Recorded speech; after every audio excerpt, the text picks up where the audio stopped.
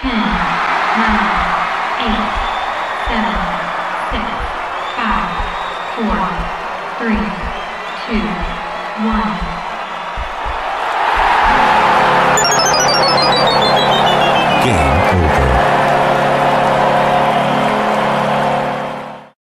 Welcome to Game Over Montreal. I am Andrew Berkshire, as per usual, and we are talking about another Montreal Canadiens loss. Let's bring that back. It's 9 in a row now. The Canadiens are 2 games away from closing out the season. It has been a rough end to it, both on and off the ice with the passing of Guy Lafleur, but a beautiful ceremony to start this out. Let's talk about that to begin with my guest, Chris Meany from the Fantasy Sports Network. How's it going, Chris? Doing good, Andrew. Yeah, thanks for having me, man. It's yeah, you're right. Off the top, another loss, but I thought it was an entertaining game. It looked like it was going to kind of get out of hand early, but man, you talked about it off the top. Just what an ovation, and Michel Lacroix tried to get in there a couple times to get in and speak and say moment of silence for Guy Lafleur, but the fan base they weren't having it. It was an electric start. Yeah, it was cool, and I know that there was talk around Montreal about not doing a moment of silence. I think Patrick Waugh was on radio earlier today or yesterday saying that Guy would have just wanted people to scream and shout instead and just yell his name. So I think it's cool that they did that, and I think it was 3 times Michel Lacroix tried to break in, and they just got louder. And it's one of those moments where even as somebody who's not as emotionally attached to the team anymore, somebody who looks at it much more objectively, or at least attempts to, watching that whole situation play out and what Guy Lafleur means to this franchise, how much this city and that arena loves this sport and this team in a season that has been dismal at best.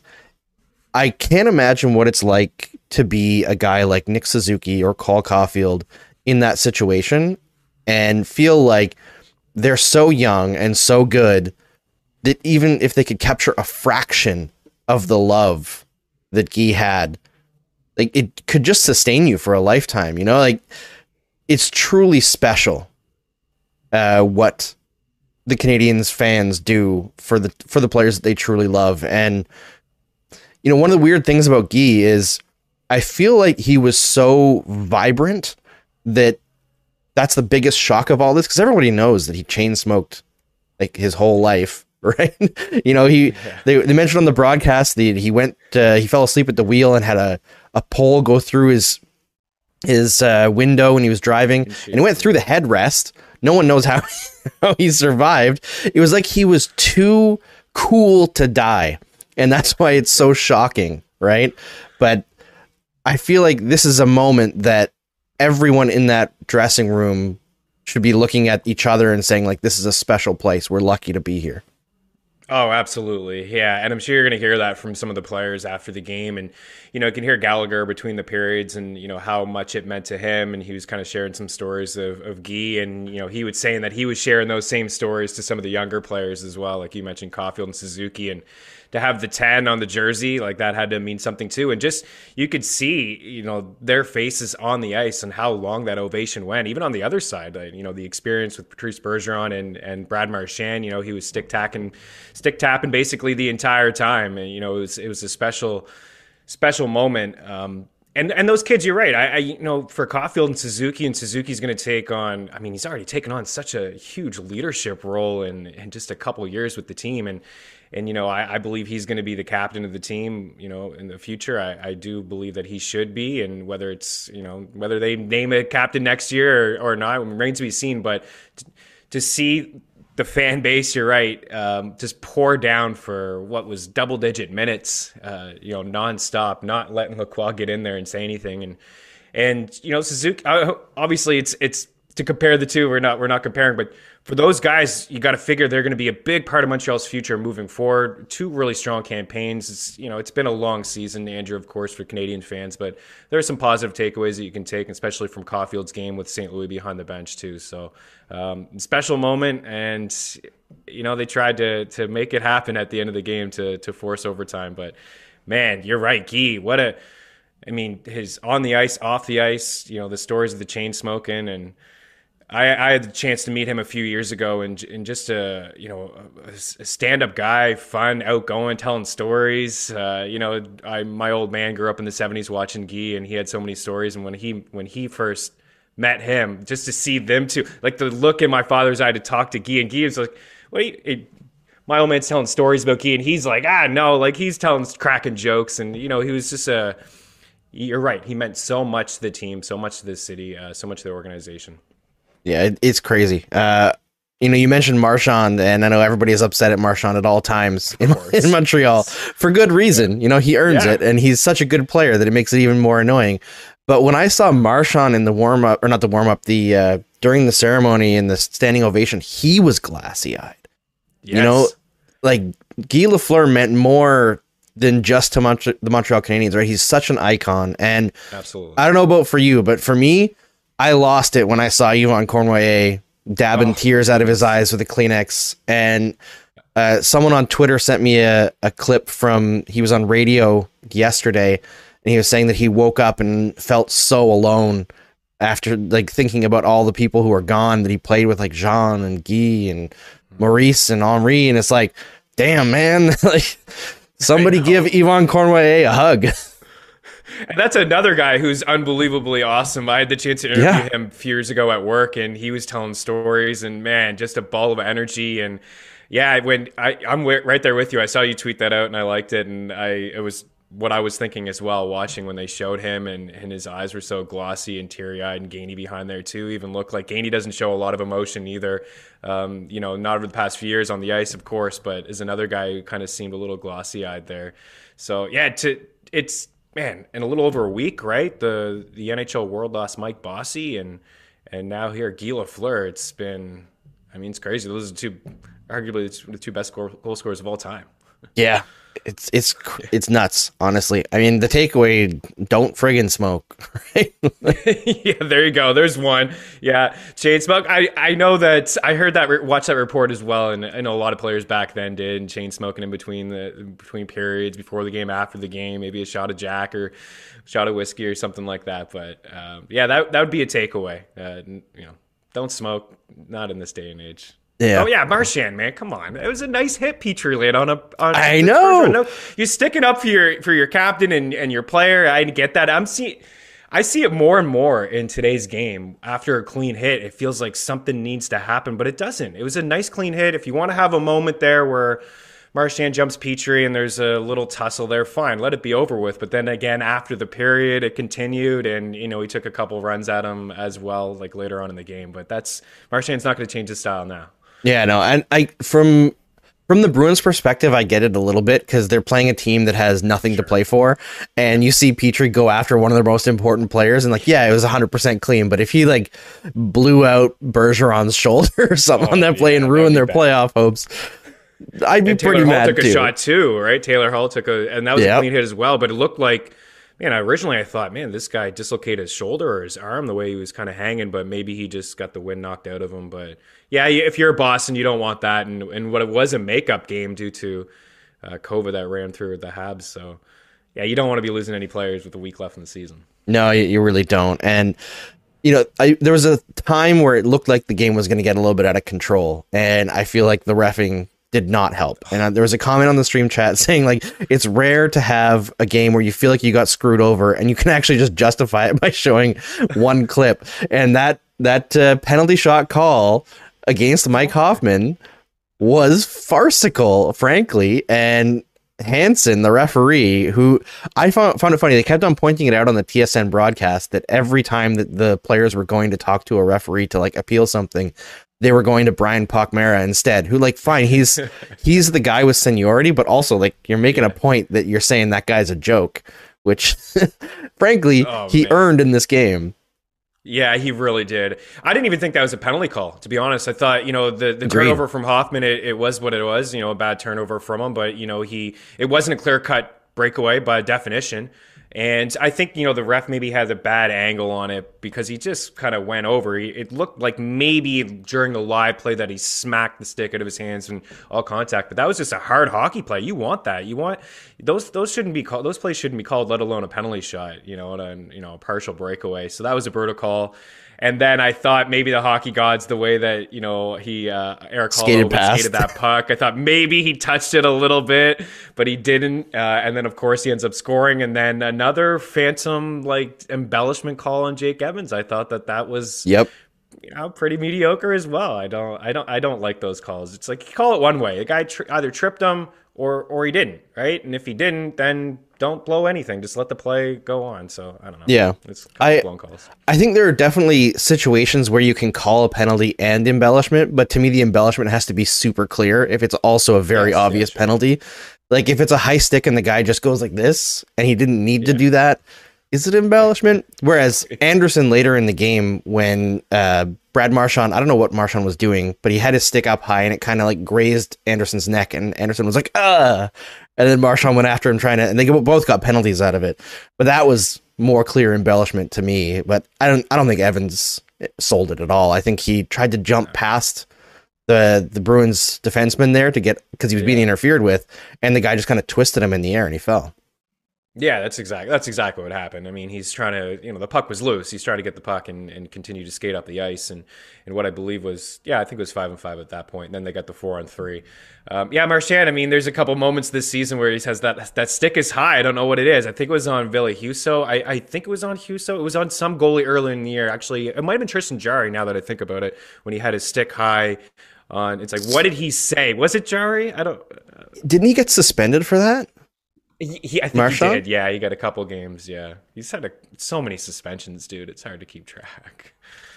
Oh, we got Ottawa fans in the chat saying Gallagher needs to talk to Evans and tell him that kids are watching. Man, are we gonna have to talk about this into next season too? Ottawa fans are so rattled.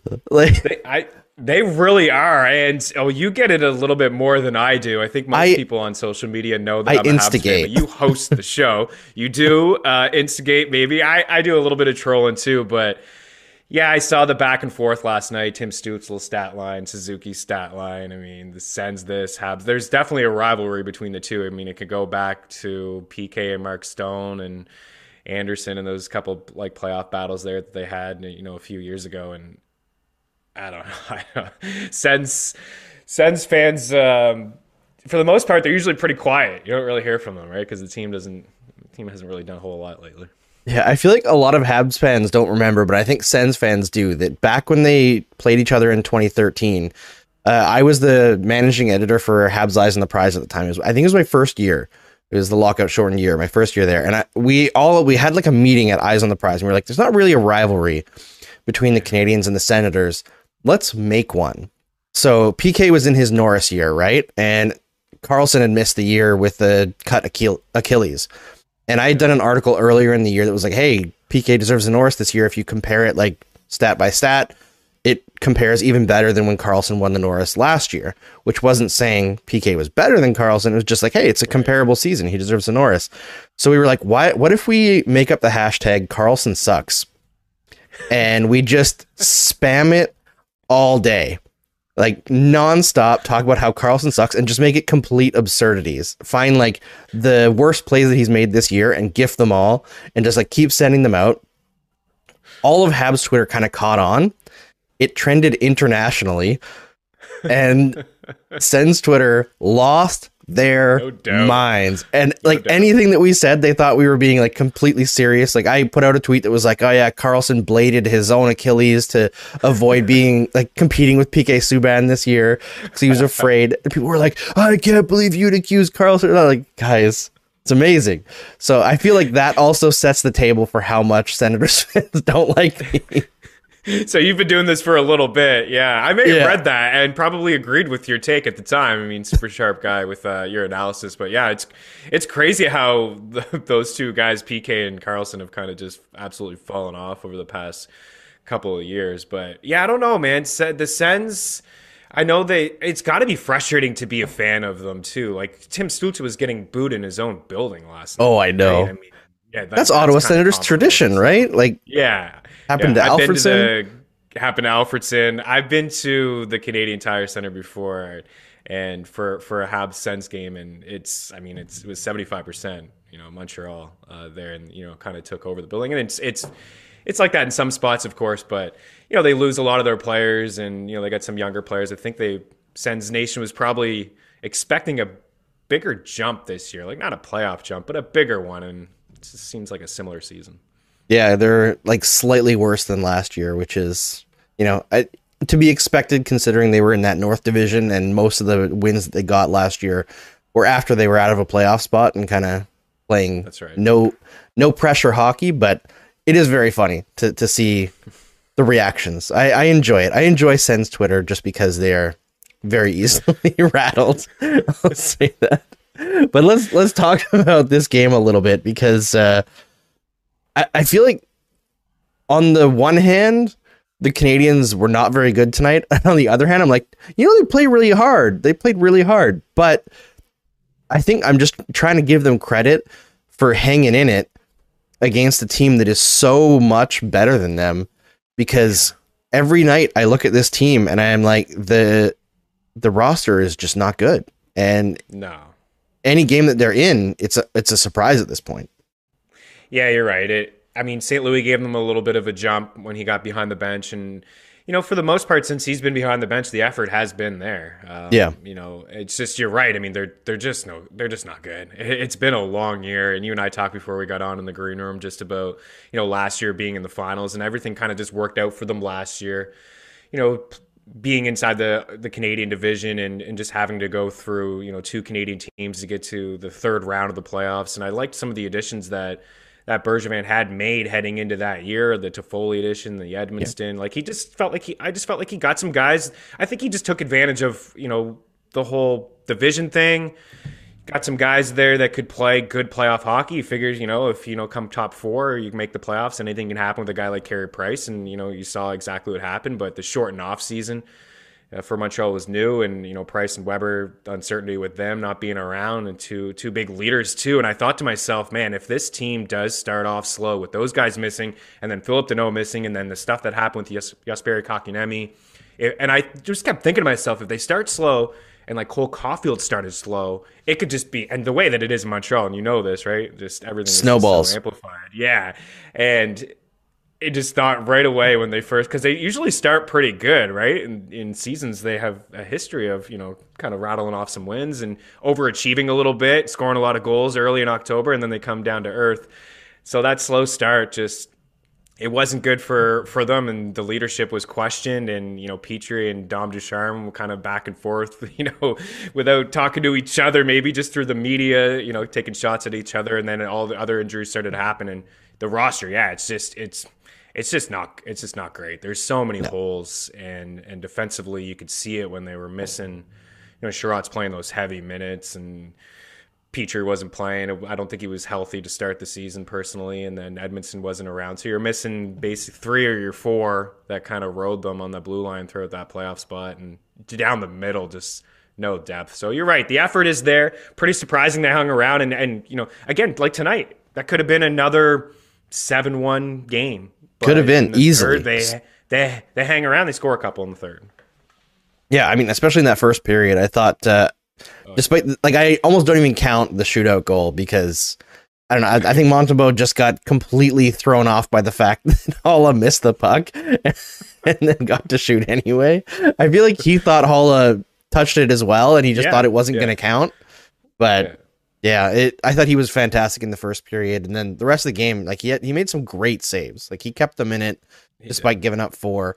But the Bruins are just a way better team than this current iteration of the Montreal Canadiens, and I agree. I give them credit for hanging around. I really liked the effort from guys like Josh Anderson.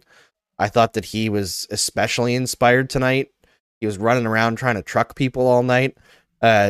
Jeff Petrie, when he went and laid out Patrice Bergeron, I thought that was like a leader moment, Yep.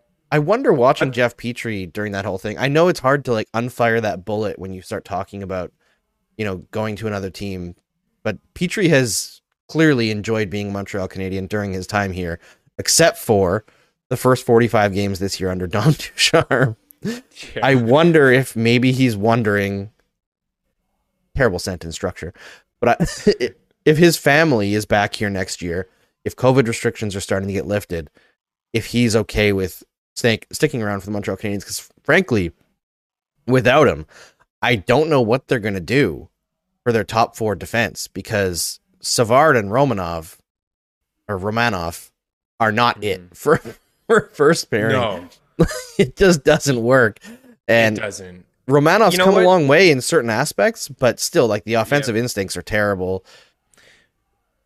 Yeah, you know what? I was going to say that. Actually, you just said it perfectly.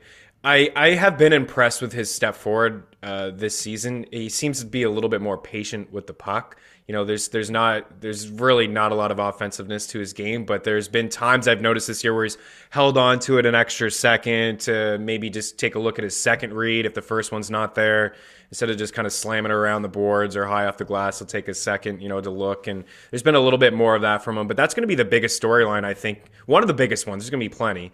It'll be interesting to see Kent Hughes and, how he approaches free agency. And he says, they're going to be aggressive. Is it going to be like New York, that slight rebuild? And that'll be the thing for me. I'm sure, they'd like to get a few contracts off the books. Maybe Yoel Armia. I know Mike Hoffman's, no one's probably going to take Hoffman. He's going to stay there. Gallagher's got another few years left on what may kind of looks like a bad deal. But Petry's going to be one of the big storylines, because if they move on from him, then are they actually rebuilding and letting some of these younger kids kind of just roll through the heavy minutes? And how are they going to replace a guy like Jeff Petry? I still think, man, like he stood out tonight too. I thought he looked good. Yeah. Apart from that hit, he was aggressive. That first goal was a Caulfield turnover. He thought he made a strong play on the boards, and they lost control of the puck down below the boards. But he's been much better, like from a point standpoint. There you go with another words, point standpoint. We're crushing it tonight, great, Chris. not great wording either. But he's been hitting the score sheet lately, which is not everything, but this is a guy who had 3 straight 40-point seasons. It was just so weird at the start of the season not to see him be productive and hit the score sheet. I think he was hurt, and then there's been some off the ice stuff, which you alluded to, and I know some people, unfortunately, have just went at his wife, Julie, I think, on Instagram about his leadership and and things like that. So Montreal is a tough place to play, especially when things aren't going well. And I'd like to see him stay, honestly. I think, he's those right-handed defensemen who can log 20-plus minutes and contribute on both ends of the ice and skate are hard to come by. If this team is going to go on a full rebuild, that's fine. Go ahead, flip him and get what you can for him. But I'd be interested to hear Kent Hughes and maybe hear Petry. You're right. After the season is over, kind of speak up to say, because when they acquired him, he had the great run, and as a Michigan guy, Detroit guy, he probably could have went to Detroit. He loved it there. I think the Habs went on a bit of a run. I think maybe the second round, the atmosphere, the feeling, the relationship with Price, and he clearly liked it to sign that extension and then ante up again. What do you think? You think he's gone? I think it's more than likely. Yeah, me too. But if I'm Kent Hughes or Jeff Gorton, if I'm trading Jeff Petry, it's not at a bargain, if you know what I mean. Like, can't just give him away. Yeah, like the whole point of it is, like, you want to accommodate Petry for sure. Like, if he really wants out, you don't want to force him to stay, because that sucks. Right. You don't want to do that to a player, especially one who's had a long tenure here, who has respect and has been a great soldier, right? For lack of a better term. But you got to get something back. Like, if you can go to, say, Dallas, who are probably going to lose Klingberg this offseason, and you can get, like, Petry and a middle round draft pick for one of their best forward prospects, something like that. Somebody who could make a difference for the Canadiens sooner than a draft pick could, then that really interests me.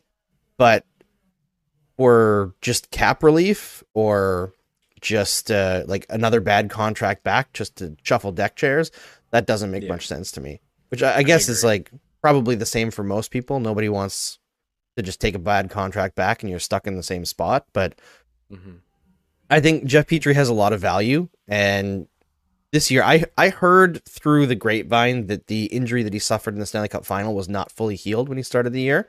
I believe the fingers in the camera hole.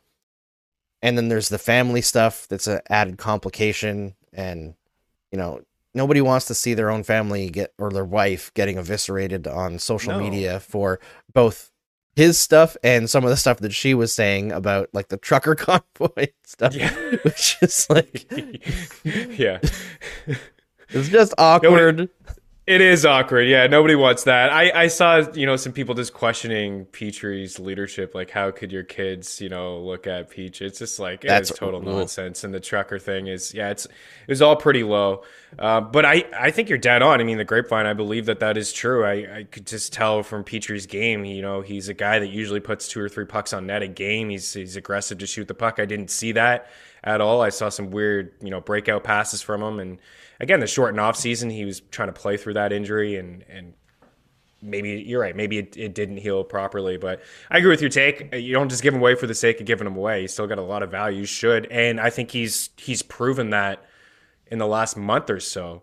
Because there was a lull there where, the effort wasn't there from a lot of people. People were questioning his leadership. Remember Montembeault? I think it was Montembeault who took a shot. Yes, he got run. Yeah. Petrie. What did Petrie just kind of stood there and didn't really do anything? So there was a lot going on there. But I think the last month, maybe people are realizing, he still has a lot of value. Could be a top pair, certainly a top 4, and can bring some production on the power play. So it'd be interesting to see what does happen with if he does want to stay. And because Kent Hughes, I heard him basically on the TSN broadcast a couple weeks ago say we tried.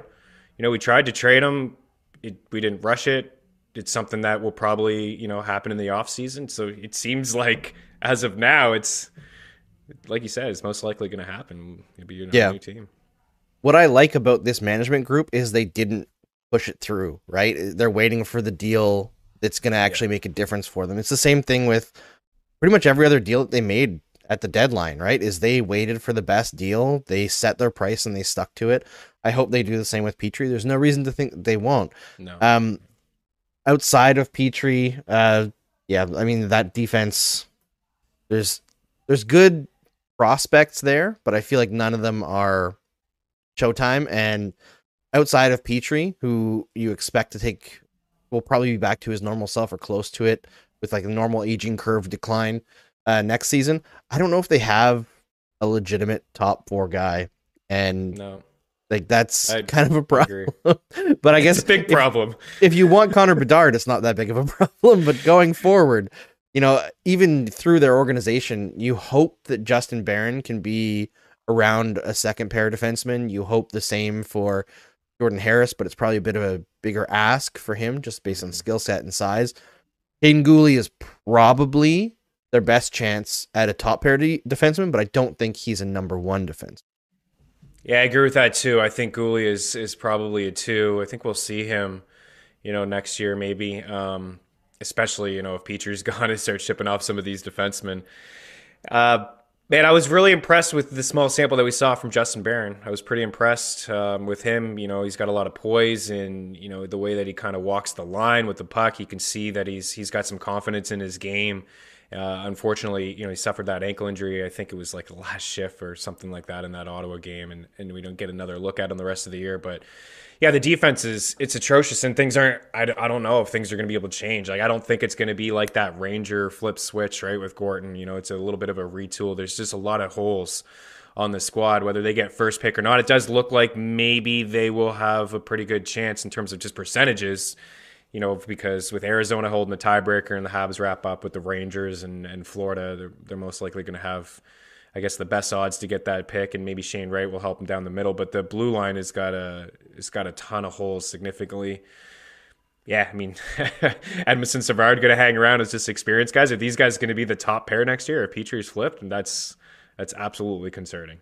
Yeah, and Romanov, there was one game where he played like 27 minutes there. Like, that can't happen either moving forward. No, and I understand why they're doing it this season. They're just kind of letting him get reps, and he seems to be relatively tireless, so they're just letting him do whatever. He doesn't really get injured. But it's not a recipe for success going forward, and there's a lot to do. I will say that the whole draft lottery happening on May 10th, the 10th is apt after tonight and this week. It kind of feels destined, although it also felt destined that the Canadiens were going to get a too many men call out of the Bruins tonight, and the refs just ignored it instead. Again, it seems to. I don't know if it's every time that there's been a lot of games I've watched this year where the officiating, you just kind of shake your head, but it does seem like Montreal and Boston games. I just go back and just think of so many instances where, whistles are put away and it gets out of hand, or they're calling too much, and you can say the same thing. It kind of does get out of hand, but there's been a couple instances I've noticed from Habs games where you think you're going to get that call, too many men, and it's just nowhere to be found. So yeah, there's a lot of brutal calls in the game tonight, but it could have been a whole lot worse, like we said off the top, sure. just the way that Boston came out so strong, and they are so much better, even without David Pastrnak there. And I was surprised to hear that their power play was running 0 for 32 in their last 8 or 10 games heading in, and no Pastrnak, I guess, will do that for you offensively. But yeah, I mean, he wasn't even there tonight, and they still put up 40-plus shots. That's been the thing, right? I know you look at 5-5 numbers, you talk about this game from an analytical standpoint. This has been a team that's allowed a ton of shot attempts and high-danger chances and scoring chances all year long. It's been like that since day one, man. It's been rough. And the stretch with Caden Primo and the poor guy, the guy was like shaking when he was pouring his water sometimes after letting in his 4th or 5th goal. And I can't even really blame him. Like some obviously you'd love to have a whole lot of goals back that you let in, but the quality of chances that this team gave up right around the time, I guess Ducharme could have been let go 5 or 6 weeks before, but there was that moment like 5 weeks before he was actually fired, where that was the worst hockey I think I've ever seen. And I've been watching. Yeah. I've been watching since the I remember a little bit of '93, but I've been watching pretty consistently since the mid '90s. And those are some bad teams too.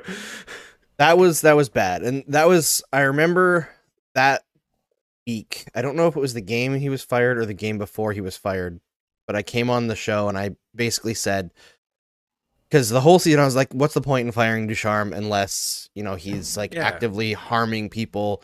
Because like, you want to tank anyway, just let it go. Don't make a rush decision on a coach. But after that week, I was like, they cannot let this continue, because soon people are going to be paying for tickets to see this team.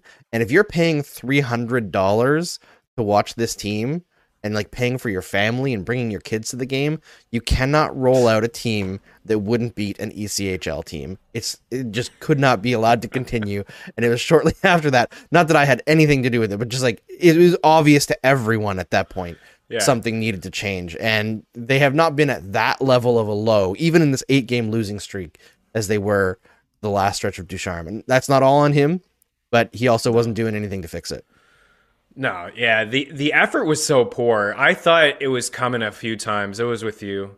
It was a few games in a row. It's like, it's got to happen now. And, just ride it out with Dom. And the whole Caulfield thing was kind of frustrating to see him sometimes in the second power play unit, to see guys like Paquette, get more ice time than him early on in the season, and Perreault get more ice time than him on the season, get him on the first power play unit, just things like that. It was just, what is happening here? And then certainly losing the room when Petrie talked about that, just, him speaking out, and no system, nothing here. Like, it's just like, this is bad. And then I remember that when they lost to the Devils by 7 or 8 on home ice, is like, obviously, they saw enough from that game to move on from it. But yeah, another one, I'm just looking at the box score here, is just Bergeron and Marchand just eating up the Habs like they normally do. Lots of shot attempts, lots of goals, hitting up the score sheet, and 41 saves, or 31 saves from Mutombo. It could have been a whole lot worse, man. Yeah, it definitely could have been. There was a great question here in the stream chat. I'm just scrolling up to find it here, from Philip Rodrigue. He says, I loved Andrew's comment about raising the standard for the team on the last episode in relation to Lafleur. I was wondering if these two gentlemen have any examples of what this would look like. Just to get Chris up to speed on what I was talking about, I had mentioned, do you remember back in like 2008, it might have been 2009, where it was like one of the last years of like Koivu Kovalev. And Lafleur went out in the media and he said, like, this is a team of fourth liners. And at the time, I was like 21 or 22 years old, and I was like, what the hell is this guy saying? Obviously, Saku Koivu is not a fourth liner. I love Saku Koivu, one of my favorite players of all time. How could he say such a thing? And now at 35, and the way I view the Montreal Canadiens and the attitude of the Bergevin era is I would like everyone to have the same standard as Guy Lafleur. And I think that's what I realized about those comments is he's looking at it from the perspective of what he played with, right? And he's like, this team is not the Montreal Canadiens. And he was right. You know, I love some of the players from that era, Saku Koivu especially, but the Canadiens have far too long been complacent in being a grinded out team. And that bothers me. And I've said it before on this show, and it's like related to this, but it comes down to identity as well. Like the Bergevin era was so obsessed with that, like take your lunch pail to work, blue collar style of hockey where you have the Ben Sherratts and the David Savards, and I like Joel Edmondson, but the Joel Edmondsons, right. And your whole defense is that they're big guys who are lumbering and they're going to punish you, and your forwards are all gritty guys who go to the net and slap in pucks. And it's great to have a couple of those guys, but they can't all be those guys because that's not the Montreal Canadiens identity. That's the Toronto Maple Leafs. That's been their identity for their whole 100 years or whatever of history that is not nearly as decorated as this franchise. The Montreal Canadiens are flair, dynamic play. And I feel like that's what I want from the Canadiens in two respects. I want them to chase skill relentlessly because that's where the league is going and where it should be going. And if the league isn't going that way, then the Montreal Canadiens should redefine the way the league is going because they're a franchise that has the power to do that by building a great team, the way that the Tampa Bay Lightning have, the way that the Toronto Maple Leafs are trying to do. And secondly, it's by spending money and creating what Kent Hughes and Jeff Gordon have already talked about, an analytics department, a research and development department, true player development, not just one guy who tells guys shoot more, you know, like actually help get your prospects to the best that they can be.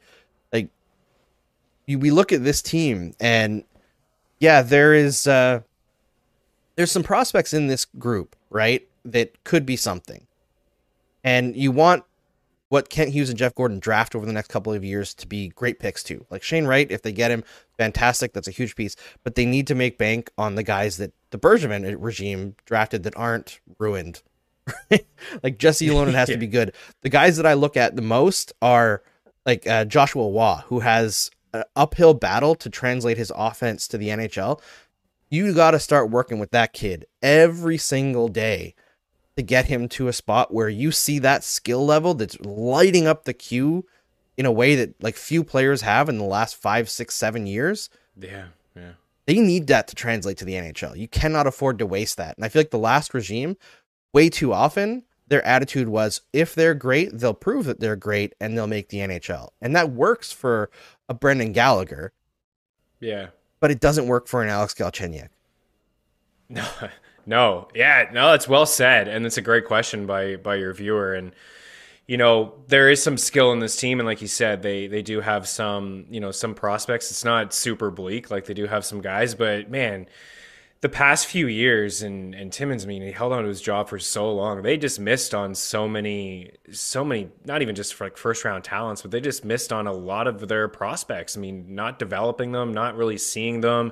And when we saw them, it was like in limited roles and whatnot. So it's been just a lot of frustrations. I always felt like they just kind of took a couple steps forward and then like 4 steps back with like rehiring of certain coaches and just seeing similar systems and like you said, the lunch pail and like just certain style of play, right? And you've heard St. Louis talk about concept and systems and players being free, and like that is super refreshing. And the analytics department spending some money on that, it's also really, really refreshing to see. So you hope that they continue to work with some of these kids. And this draft, I'm really, really looking forward to this year. And it's strange to say because we just talked for a few minutes about how it's most likely going to be another dud year for them again next year, potentially. But they have some double-digit picks again. You know, Bergevin's had those double-digit picks over the past couple of years, but now we're going to see, I think, a different different style, a different system. And I saw it through the trade. I mean, Lekkonen's a guy that you like, I like. I think a lot of Habs fans have a lot of respect for. He's one of those guys that, is always a hard worker, seems to be in the right place at the right time. And they traded him and got skill in return, right? As they saw a need on the blue line and Justin Barron. So I think that it was very telling to me at the trade deadline that this is a team that wants to get younger, wants to get more skilled, instead of just like hard-nosed players, they want to get some talent on this squad because they haven't seen it in a long time. I mean, Caulfield's going to be I think he's got 40 in his future, 30. I mean, he's hit 20 this year. What's the last guy to do that? Like Riche? Like, there's been no skill. Yeah. Guy Lafleur's not wrong. You're not wrong with it. I remember it too. I remember Koivu was one of my faves as well, and Kovalev, and they had that 5-year plan that Gainey re-upped, and then everybody was just gone from it, and then that's when they got Gomez and Giante, just like a whole new face. But that was just kind of patchwork through something else through free agency. I'd like to see this team build through the draft.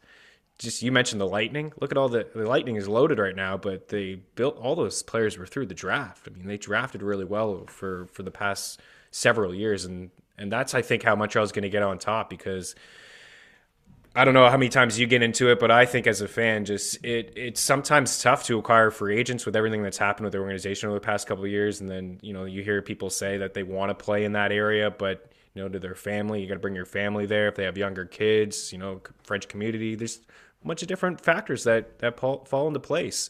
And this whole year has been an absolute shit show and disaster. So I think that, build through the draft, pick here and there free agents. Of course, you got to do that, but build through the draft.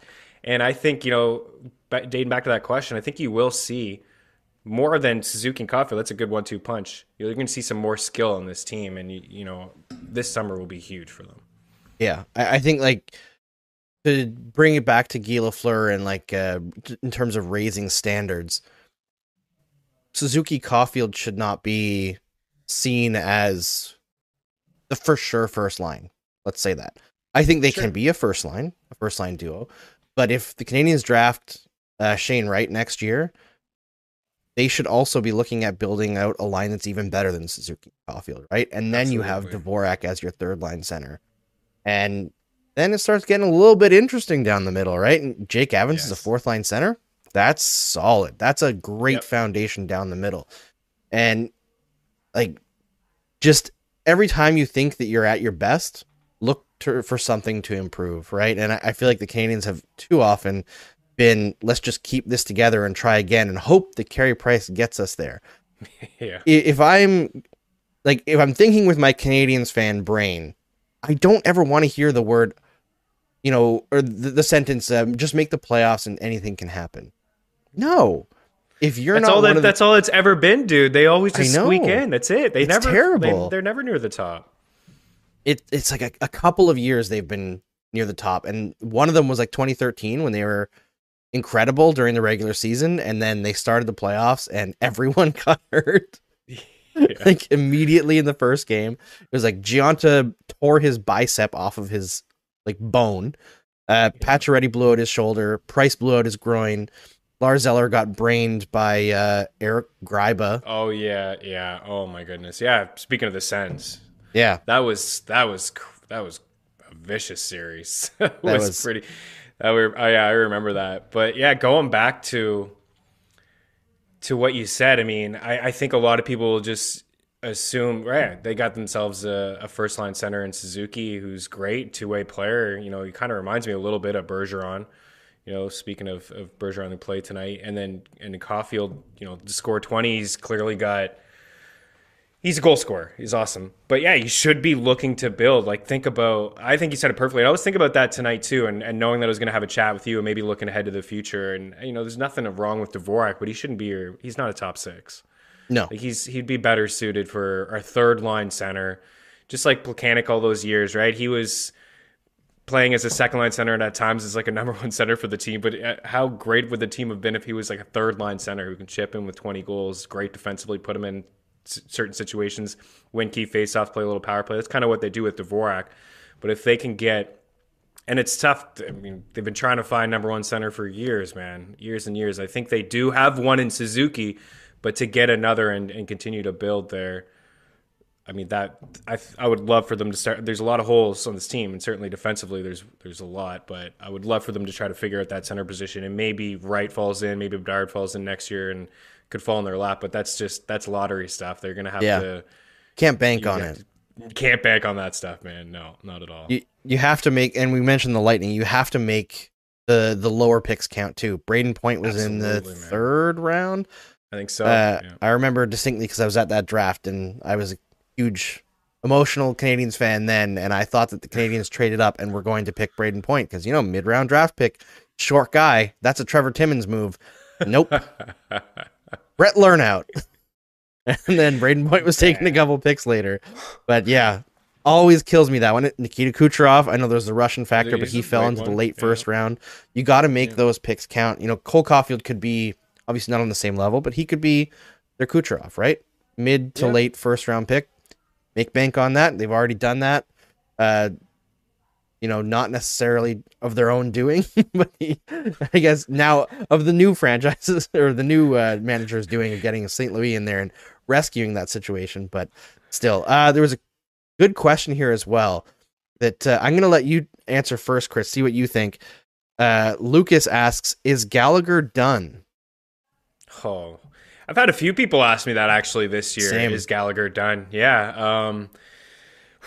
Those days of being near the top and 5-on-5 goals, those seem to be done. Those days are over. I mean, you can go back and look at the last 6 or 7 years, and you'll see Gallagher near the top of all those, 5-on-5 goals. I mean, it was one of the better lines in the NHL with Tatar and Danault at 5-on-5 for a good 2-year stretch. I mean, that was a great trio. But yeah, man, it's tough. I remember Gallagher's first game in Halifax. It was against the Bruins, actually. It was an exhibition game. And I remember walking away from that game and thinking, wow, that Gallagher, he really stood out tonight. The 5th-round pick, and he was in every corner battling. He was in front of the net, loose pucks. I think he hit a couple bars. And you see that from him from time to time this year too. But he's lost a lot of foot speed. He's hard to generate much off the rush anymore. All of his shots seem to just come, from the far circle off the rush and from the corner. He still competes every single night. That's never going to go away from him. But, oh, man, what a rough year. He just scored his first 5-on-5 goal like a week and a half or more, a couple weeks ago. I was like, absolutely what? Wild. I saw that. I think I couldn't believe it. I know he missed a lot of time, but well, is he done? He's not going to be worth a $6 million contract. I tell you that. I don't fully believe that. I think he still has something to offer, but not as a top 6 player. I don't view him as a strong top 6 candidate. Man, it's tough to say because he's done so much for the team, and I don't think his 30 goal days I think are over too. I think best case scenario, Andrew. What do you think? Like, he's a 20 goal guy, and he's probably not a guy that's flirting with 18, 19 minutes a night. Yeah, I think there's a combination of factors for Gallagher, right? Like, we all know he didn't start the season healthy. He apparently, because of the short summer, by his standards, did not start the season in the shape that he wanted to be in. I think people underestimate how good Phil Danault was at creating offense for Gallagher. Like, Phil Danault, people don't realize it because they were so focused on his lack of goal scoring, which, by the way, I think he's at like 26 or 27 goals this year. Yeah. Which is nuts. Like, great for him. I love that guy. But he was like top 15 in the league the last 3 years in primary assists at even strength. Like, he was a very, very good playmaker, and getting Gallagher the puck in near the net, which allowed Gallagher to get those good shots that he actually needs to score, because his shot is not great. No. It never has been. I do think I want to reserve judgment a little bit on him because of his comments on being out of shape and the short summer. Like, next year, if he still has no finish and is struggling to get the shots that he usually does and generate a little bit of speed, then you're like, okay, then you're a third liner who's very good defensively and creates energy, and that kind of sucks for 6.5 mil. But I've been pretty encouraged by his play since he's come back from the most recent injury, because earlier this year he was doing Gallagher things, but he was not driving play at all. And now he's actually been, like, I believe, consistently the Canadiens' best play driver during this stretch. So if he can continue to do that, even if he is a 20 goal scorer, and he can like drive a line and insulate a center like, say, Dvorak, who does not drive play, that might actually be worth close to his contract. Maybe not 6, but 6.5, but maybe 5.5. Because eventually the cap's going to start going up, right? Tell me, Chris, it's going to go up, right? I think so. Yeah, I think. I know a lot of Leaf fans are hoping that it certainly does go up over the next couple of years, and I think that it will. Yeah, I think you're right about that, and I have noticed his play lately too. There was a couple good games in a row. I think 2 or 3 from that line. And I say that line, it was Dvorak, and I think Yoel Armia was playing with them too, and they had a couple good games in a row. They were driving some offense, and Gallagher was getting 3 or 4 shots a game. It looked like the old Gallagher. So, yeah, and again, to set off the top, when we were talking about this team, that shortened offseason, it had to have thrown a lot of players off, right? Canadians not used to that. Everything was delayed just a little bit with the bubble and with COVID. This season was extended, so it was a shortened offseason, and clearly, a lot of players played through a lot during the, like, Toffoli and Edmundston and obviously Weber and Price and Gallagher, I'm sure. So many hand injuries for him as well. Oh, yeah. Jeez, how many times did one hand get blown up? And he still blocks, and he still goes to, the effort will always be there, but I noticed, I would think to myself, you'd think that he'd put his right hand behind his back once in a while, or his left one behind. He still has it out there with crazy padding on his gloves, and I know that Weber's gotten him a couple times as well. The effort is always going to be there with him. This foot speed he's going to lose a little bit more foot speed, but yeah, I still think, next year could be a productive year, but you're right. 20 goals if you play on the third line and, fill in here and there in a top 6 role, second power play, front of the net, great in havoc. I still think he has something to offer to the Canadiens, and you mentioned Danault. What did you think? Did you want, I guess some rumors say that Montreal offered similar contract, maybe slightly fewer bucks, but the fact there's some reports that they didn't even really talk to Danault. It was like this was on the table and that was it. There was no more conversations for quite some time. Maybe he wanted out, but that was a huge loss, and that was the moment I thought that it could be a long year when he was gone. Yeah, I was kind of shocked at how little they pushed for Danault. From what I understand, they offered him the same amount of money, but they refused to even entertain the idea of no trade protection, which is why he went to LA. And I know that since then he's talked about like how he wasn't sure about staying in Montreal. I feel like that's just like everyone who goes somewhere wants to talk about how they wanted to go to the place they went to, right? Taylor Hall talked about how he really wanted to go to Buffalo. No, he fucking didn't. Like, no chance. Come on. He went to a place because he got a bunch of money and he knew that he could get traded to a contender at the deadline. He could kind of take it easy during the season. It was a cool gambit by him. I credit to him. Didn't really work out, but yeah, I'm sure that he's happy in LA. How could he not be right this second? But I'm betting that if the Canadiens would have matched the contract that LA offered with the no trade protection, he would have still been a Montreal Canadian. I feel like it was the same situation in LA that was in Montreal, right? He had Suzuki there who was up taking his top line minutes, which he was like nervous about, and then Kotkaniemi coming behind, who he was worried would push him further down the lineup. So he wanted that no trade protection so he could control his destiny. Completely logical. In LA, Kopitar's there to take the number 1 minutes, and then Byfield is coming up behind him. He wants the no trade protection to control his destiny when he feels like he's not going to be the guy anymore. LA gave it to him. That's how you win players like that. Yeah. And have you noticed too, I'm sure following the league, I know you're closely into the Habs this year, but I know that you scanned the entire league, and that Danault, Arvidsson, and Moore line was one of the better lines for a good 5 weeks of the season at 5-5. You mentioned Danault having a career season, and I watched a Kings game the other day when he was on the top power play, which is something he didn't really get an opportunity to do in Montreal too often. There were some times where they chuck him on there, maybe to win a face-off or whatnot, but he was never on the first power play. But he was on there with Kopitar and the guy Follow and Kempe, and they were running the 4 forwards out there, and he was one of them. So yeah, it's good to see him succeed. It does. I wonder if the whole Kotkaniemi thing happened a little bit earlier. Would that have changed his tune, or would that have changed Bergevin's tune or whatnot? I'm sure it would have a little bit. Probably. He's got 50 points this year. Good on him. Good on Phil Danault. Great year for him. Although he almost hit 50 points. He did hit 50 points with the Canadiens. Almost did it twice. He would have hit it in 19-20, but the season was cut short due to COVID. He had 47 and 71. He had 53 the year before. Man, people slept on Danault way too much. in a Canadiens jersey. Like that. He was phenomenal incredible in the playoffs too, obviously defensively. To hold Matthews to 1 goal, Marner nothing.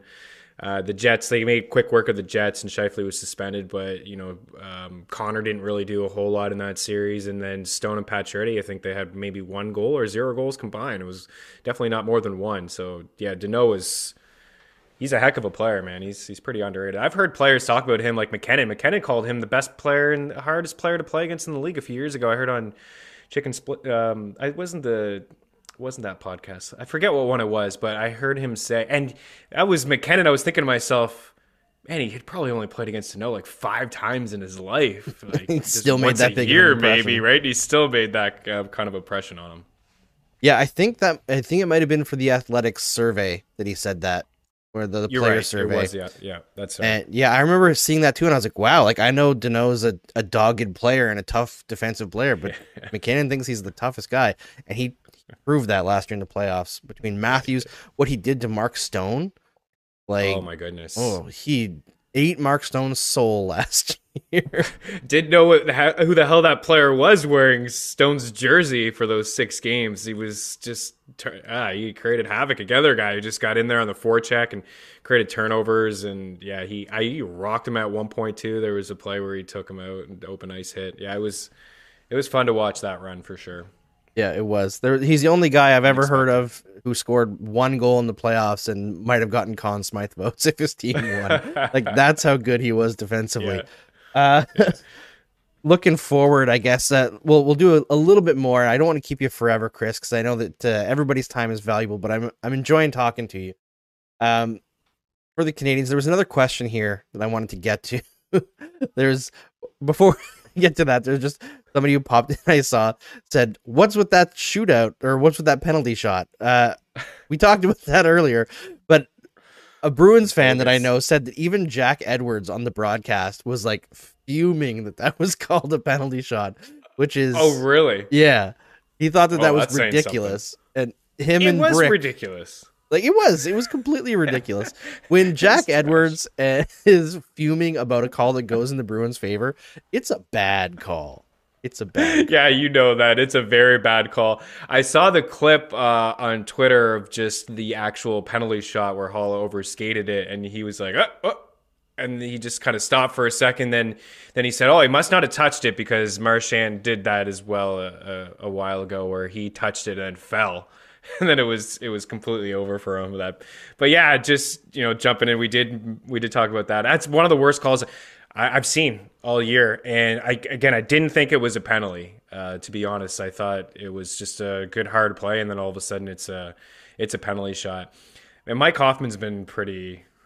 It would be too hard on guys, but he's been pretty frustrating to watch this year. I know he's got some skill and he scored. It's wild. Yeah, it's kind of, and he's a proven goal scorer in the league. And I know he was in Florida for a game earlier this year, and they actually did a video montage for him. And I was thinking to myself, really? And then I started looking at some of his numbers, Hoffman? And I was like, okay, yeah, all right. He did have, I think he set like a power play or a point streak record for them. He may have had a point in 13 or 15 straight games. So he's clearly got some skill, but he just, I find he just floats around a little bit and gets, some soft passes. And I mean, that was one of the behind the back play, and then he's got to skate for it to catch up. But I thought he made a nice play to, get the puck back. But yeah, there's an atrocious call. Absolutely brutal. And yeah, you're right. Jack Edwards. Sometimes I'll watch when things go sour on the Bruins. I'll flip it over to Nesson and just see, Jack have a little bit of a fit, because I get a kick out of listening to him, especially when it's Habs and Bruins. Yeah, he's a little bit dramatic, we'll say that. Yeah, Hoffman, he has at least one of those passes, the one that created the breakaway, every game. Every game, man. Every game he does it. I've never seen anyone that has so much obvious skill who just... It's weird because I feel like defensively, like without the puck, he's actually been really good lately. Like the effort is there, but when he has the puck on his stick, he's like, this is easy. I'll just do whatever I want. And then people just ruin his life. And again, great defensive effort to get back, and garbage call. And I give credit to Hoffman, all the credit in the world for getting back and making that great play. But it's just terrible at making plays with the puck. He's one of those guys that I play some pickup still, like some beer league hockey, and guys want to have like nice saucer passes and stuff. He's one of those guys that I feel like he wants to have a really nice saucer pass. Like sometimes you don't really need to sauce it over, you can just pass it, but he wants to get it like off the toe, and I see him looking at his toe on the stick sometimes when he comes back to the bench. Like he wants to try to make those beautiful. And he can, and I was excited to see him pass it over to Caulfield for once on a partial 2-on-1 there last night, because there's been a couple times where he's a shooter, he's a shoot first guy. Get it, if you're coming on 2-on-1, you feel like you can score. But there's been a couple times when Caulfield's alone with him, and just dish it over to him, and he usually doesn't do that. But I'd imagine he's on this team next year too, and we're just talking about the same sort of thing. I can't imagine anyone taking on his contract. He was hard for him to find a contract with the Blues. I know there were some reports. I've read things and heard things about his agent calling out certain outlets for calling him out about his defensive plays, and you're the reason that my player can't sign a contract because of your article on 5-on-5 numbers and things like that. But it is what it is. You see his style. Everyone knows it now. He's a sniper. He can score on the power play. It's pretty much all he really brings to the table. Yeah, and I would assume that next year his puck luck and will get a little bit better. He'll score a few more goals, and it'll be less egregious how much like everything has just been awful for him this year, because he's one of those guys where like everything that he does blows up in his face. Although he scored tonight, he finally got his shot that he's been looking for months. Yeah.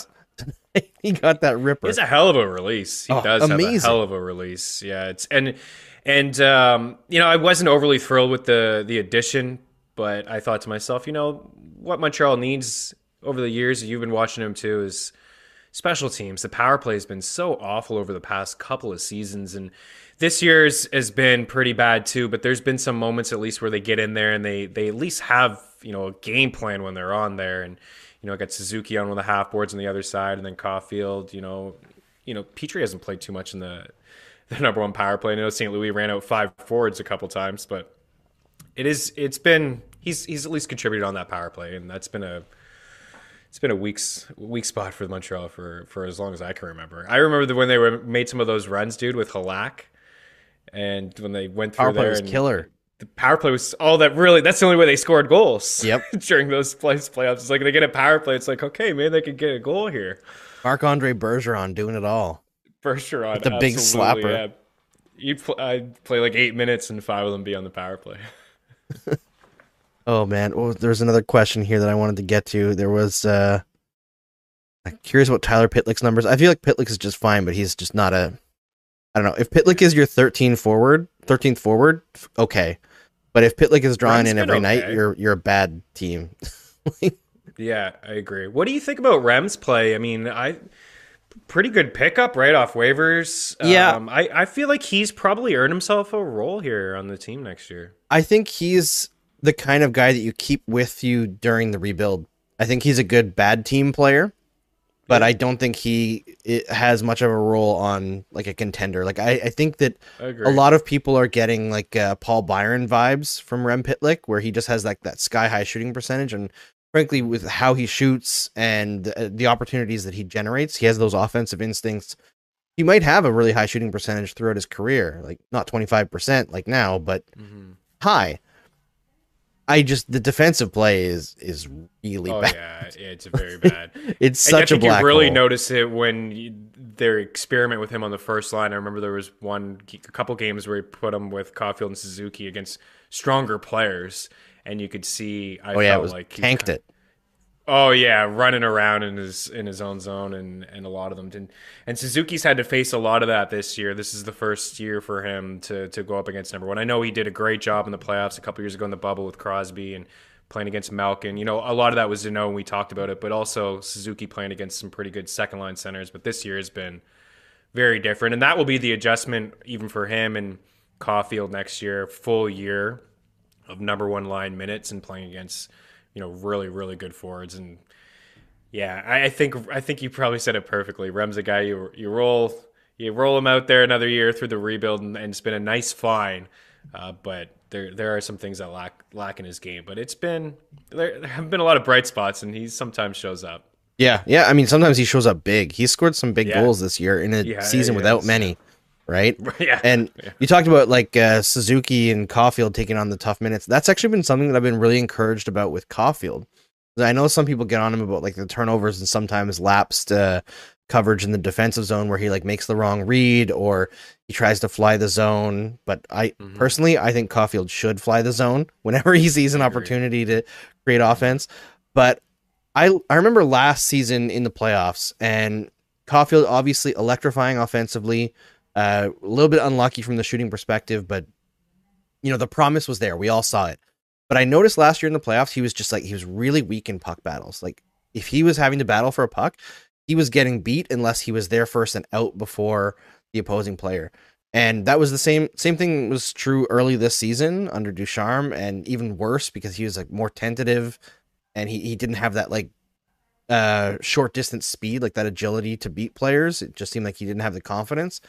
But under St. Louis, not only has he been better in terms of generating offense, I think he's been so much stronger along the boards. Like his boards play, he's not going to win battles the same way that Deneau or Gallagher would, who are just, that's their spot, Yeah. But he's been so much stronger. And I thought there was several moments tonight where he went in against a Bruin that was way bigger than him and he came out with the puck. And I was like, how? But I think he's going to be one of those guys who's going to be a little bit like Brian Giunta, where he has that low center of gravity and he's going to end up with like the tree trunk legs that St. Louis had, and he's going to be hard to move. He's going to get under guys and win the puck. And that's encouraging to me because we already know that Cole can do it off the rush. But if Cole can develop creating offense off the forecheck and that line starts attacking off the cycle as well, which they're not particularly good at, just look at the power play results, he's going to be a dangerous player. Yeah, you're right. I see the same things. And, even talking to some of my buddies who are diehard Habs fans and Caulfield, they'd say like, oh, he's afraid to go in the corners. And it's like, well, I mean, his first taste of the NHL was, basically Stanley Cup playoffs, right? And it was a huge moment for him. And, it's a huge difference between regular season and then Stanley Cup playoffs. It's amplified, and especially first year, with Montreal and Toronto and that first round and him sitting out the first couple games. I saw it too, and I saw the exact same thing at the start of the season, right? This guy is, and I didn't expect him to win a lot of puck battles, like you said, but it was either just some flybys, tipping with the stick. He would never stop and kind of compete and battle. It would just be like in and out quick, or like just get control of the puck in the corner, wrap it around, just try to keep it alive, or quick pass back to the point. But this year I've noticed what you just said, and the change happened with St. Louis. Not just did we see him get more ice time, and on the first power play unit, double shifts here and there too. I saw him compete a little bit more in the corner. I think part of that is St. Louis, and part of that's him.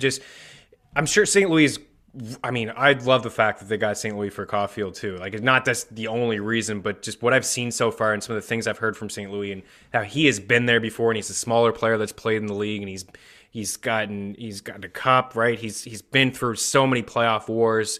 He could relate and show him a thing or two about like the ins and the outs of like battling the corner against bigger guys and things you'll have to do to get a little bit stronger on your feet. You mentioned the legs, and I mean, he is built up top for a small little guy, but this year, over the past couple weeks, I've seen him at least compete in the corners and win some battles. I saw him like tonight. You mentioned a couple battles. I think he took one. Was Charlie McAvoy and him were going at it in the far corner, and McAvoy went to throw him down, like to make sure. And I noticed that too. And his Caulfield is a little bit smaller, some people will be willing to go the extra mile to maybe throw him on the ice, or because Caulfield's a little bit more skilled, to kind of rub him off into the corner and into the glass. And Caulfield kind of held his own and dished it back. And that's something that we're still only 50 games into his NHL career. So it's a guy that's going to continue to get more confident with himself. And yeah, you like to see him compete, right? He's a smaller guy, but you want to see him compete in the battles and in the corners. And you're starting to see that. You're right. Yeah, it's good. It's that, and his St. Louis giving him the latitude to like continue forechecking way past when you would normally allow a forward to forecheck, and his ability to just like sneak in and surprise defenders who think they have a clean out. And it's like all of a sudden he has the puck and it's a extended offensive zone presence. It's good. It's good to see that kind of stuff. It's hopeful for the future. But I think Yes. obviously we have to keep the focus on the Canadians. It's a long I don't know how long in terms of years it's going to be for the rebuild, but there's a lot of pieces that need to be added before that team is And the competitive. East is so powerful too, Oh right? yeah, It's going to be an absolute bloodbath in the East, and we'll all laugh at the Leafs if they get bounced in the first round. But can you be too hard on them, right? When you play no, the three-time defending Stanley Cup champs, and Florida is awesome, and then Boston, and it's there's a lot of good teams in the East, man, and I can't see. I'm sure they're thinking about that too. They want to have the rebuild. It's not going to be a quick fix. You can't just fix this through free agency and all of a sudden think you're going to be able to compete with Tampa and Boston and Toronto with these over these next couple of years. I have been impressed with Boston. I thought maybe they'd take a step back, and they will soon. Marchand and Bergeron are getting a little bit older, but they're still they're still incredible. elite players, elite players in this league. I know Marchand is. I know we were hard on him earlier, and I'd like to see him just kind of. He's changed I feel like he's changed a little bit, but then you see, you still see it in his game, like tonight, and little things that he just tries to, agitate. But he is very very skilled. Both can play both ends really well. Power play, penalty kill. Yeah, the Bruins are still pretty strong. But yeah, you're right. I mean, Scary. it's gonna be a while. I think like Fabs fans got super lucky and spoiled last year with how things played out for them. This is still a team that even if over the next couple of years they're squeaking in, they're getting the playoffs. It's just because they're squeaking in. They still have a lot of work to do. And who knows, Carey Price, man, like it's another Yeah. guy. I thought listening to him honestly his press conference a few weeks ago after he had another setback, I just felt like looking into his eyes and hearing him, I was like, this sounds like a guy who actually may retire in the summer, who may just like hang it up and call it quits. And clearly this little run for him didn't go well, and he won't be traveling. I don't think we'll see him suit up again. Maybe the last game of the year, but I don't know why put him out the last game of the year against the Florida Panthers, right? Things haven't gone well. I mean, for him to play back-to-back games and stuff like that, I'm sure, it was a good test for his body and what he could do. But who knows, man? Like he's had so many like injury issues over the past couple of years. Yeah, the last two games are kind of more what I expected from a guy who missed 74 games. Oh yeah, right? Like just the reads Can't be were too hard off. on him. The first two games, yeah. I was actually blown away by how strong he looked, but last two games not so well. Yeah, they're saying Carey's day to day. I mean, the way that St. Louis put it today is they don't believe he suffered any setback or injury. He's just kind of exhausted from playing games when he is not in conditioning shape that he wants to be. Maybe he'll play again. Maybe he won't. Maybe he'll go to the World Championships. Maybe he won't. Mm-hmm. I hope we haven't seen the last of Carey Price because I like to see him go out on a high note. But same. You never know. I guess we'll close it out there. It was awesome to talk to you, Chris. Now we've had, I think, both members of your show had Eric Young on earlier on in the season, so we'll have to get you guys on together next year. But maybe for a Habs Nashville game, and you guys can fight it out. Yeah, that'd be great. Yeah, EY's awesome. And we got to watch we actually watched a game at the Bell Center. It was the last game before the NHL went on pause, and Montreal was having a brutal stretch as well during then. I think they were on a massive losing streak, and Nashville went in there and handled them pretty easily. And even without, I think the Preds were missing some guys, and then the NHL went on pause, and then they came back, and the Habs somehow were in the playoffs. But now EY's great. Eric is he's a blast to watch a hockey game with. He's always texting me nonstop of goal scorers, like guys that score that are on his fantasy team. He's like Lindblom, or there's like random texts from certain random dudes, like third line players. It's like, how you watching? How many screens do you have, dude? Watching every single game. But I appreciate you having me on, man. You're killing it. Thank you. So keep up the good work, and hopefully next year the Habs treat you a little bit better. No kidding. I'm fine if they are not good next year. Just be more like when St. Louis first took over. You're not winning all your games. You're not. You don't even win half your games. That's fine. Be a bottom 5 team, but just not 9 or 10 in a row. I know. We don't need that. Every year there's 9 or 10 in a row. It's been ever since Price's first injury where he missed all but 12 games of the year. They've had that. So before we close it out, Chris, tell everybody where they can find your work. Yeah, over at FTN, I got a show Monday to Friday at noon Eastern. I stream it from our FTN YouTube page. It's also on Game Plus Network at 2 and 5 Eastern. It's just a multi-sport show. I'm a huge hockey fan, so I always talk a lot of hockey there, just covering day-to-day basis from a fantasy standpoint, a betting standpoint. You know, we touch on NBA, MLB, golf, all kinds of greatness there. And I got the show you mentioned, Eric, Dangle Bet Selly, Tuesday and Thursday, just straight up, and those are the busiest days in the NHL. We kind of treat it as a betting show. It's sponsored by PointsBet Canada, but we also talk some fantasy hockey, you know, just hockey. Like, you know, you and I chat about the game. We'll just roll through all the games and created a little bit of a family there. People hanging out with us, asking questions, and you know, just straight up just talking NHL stuff. And we'll, you know, for those that like football, we've got a football draft coming next weekend over at FTN. So at Chris Meany on the Twitter machine, if anybody's interested in, you know, sprinkling any bets and stuff like that, we could chat and have some fun with some hockey shot props. But appreciate you having me on and giving me the time to plug and chat Habs with you. It's been a blast, man. Yeah, it's honestly my pleasure, and sorry that it took so long. Game 80 of the season. But for those who've stuck around this far, by the way, make sure you tune into the Steve Dangle podcast tomorrow for their Monday show, because there's going to be some big game over related announcements coming this week as we head into the playoffs. So very exciting time for yours truly, and excited for this Montreal Canadiens season to be over. Thanks everyone for tuning in and watching this show in like the worst season since like 1940 or something like that. Later.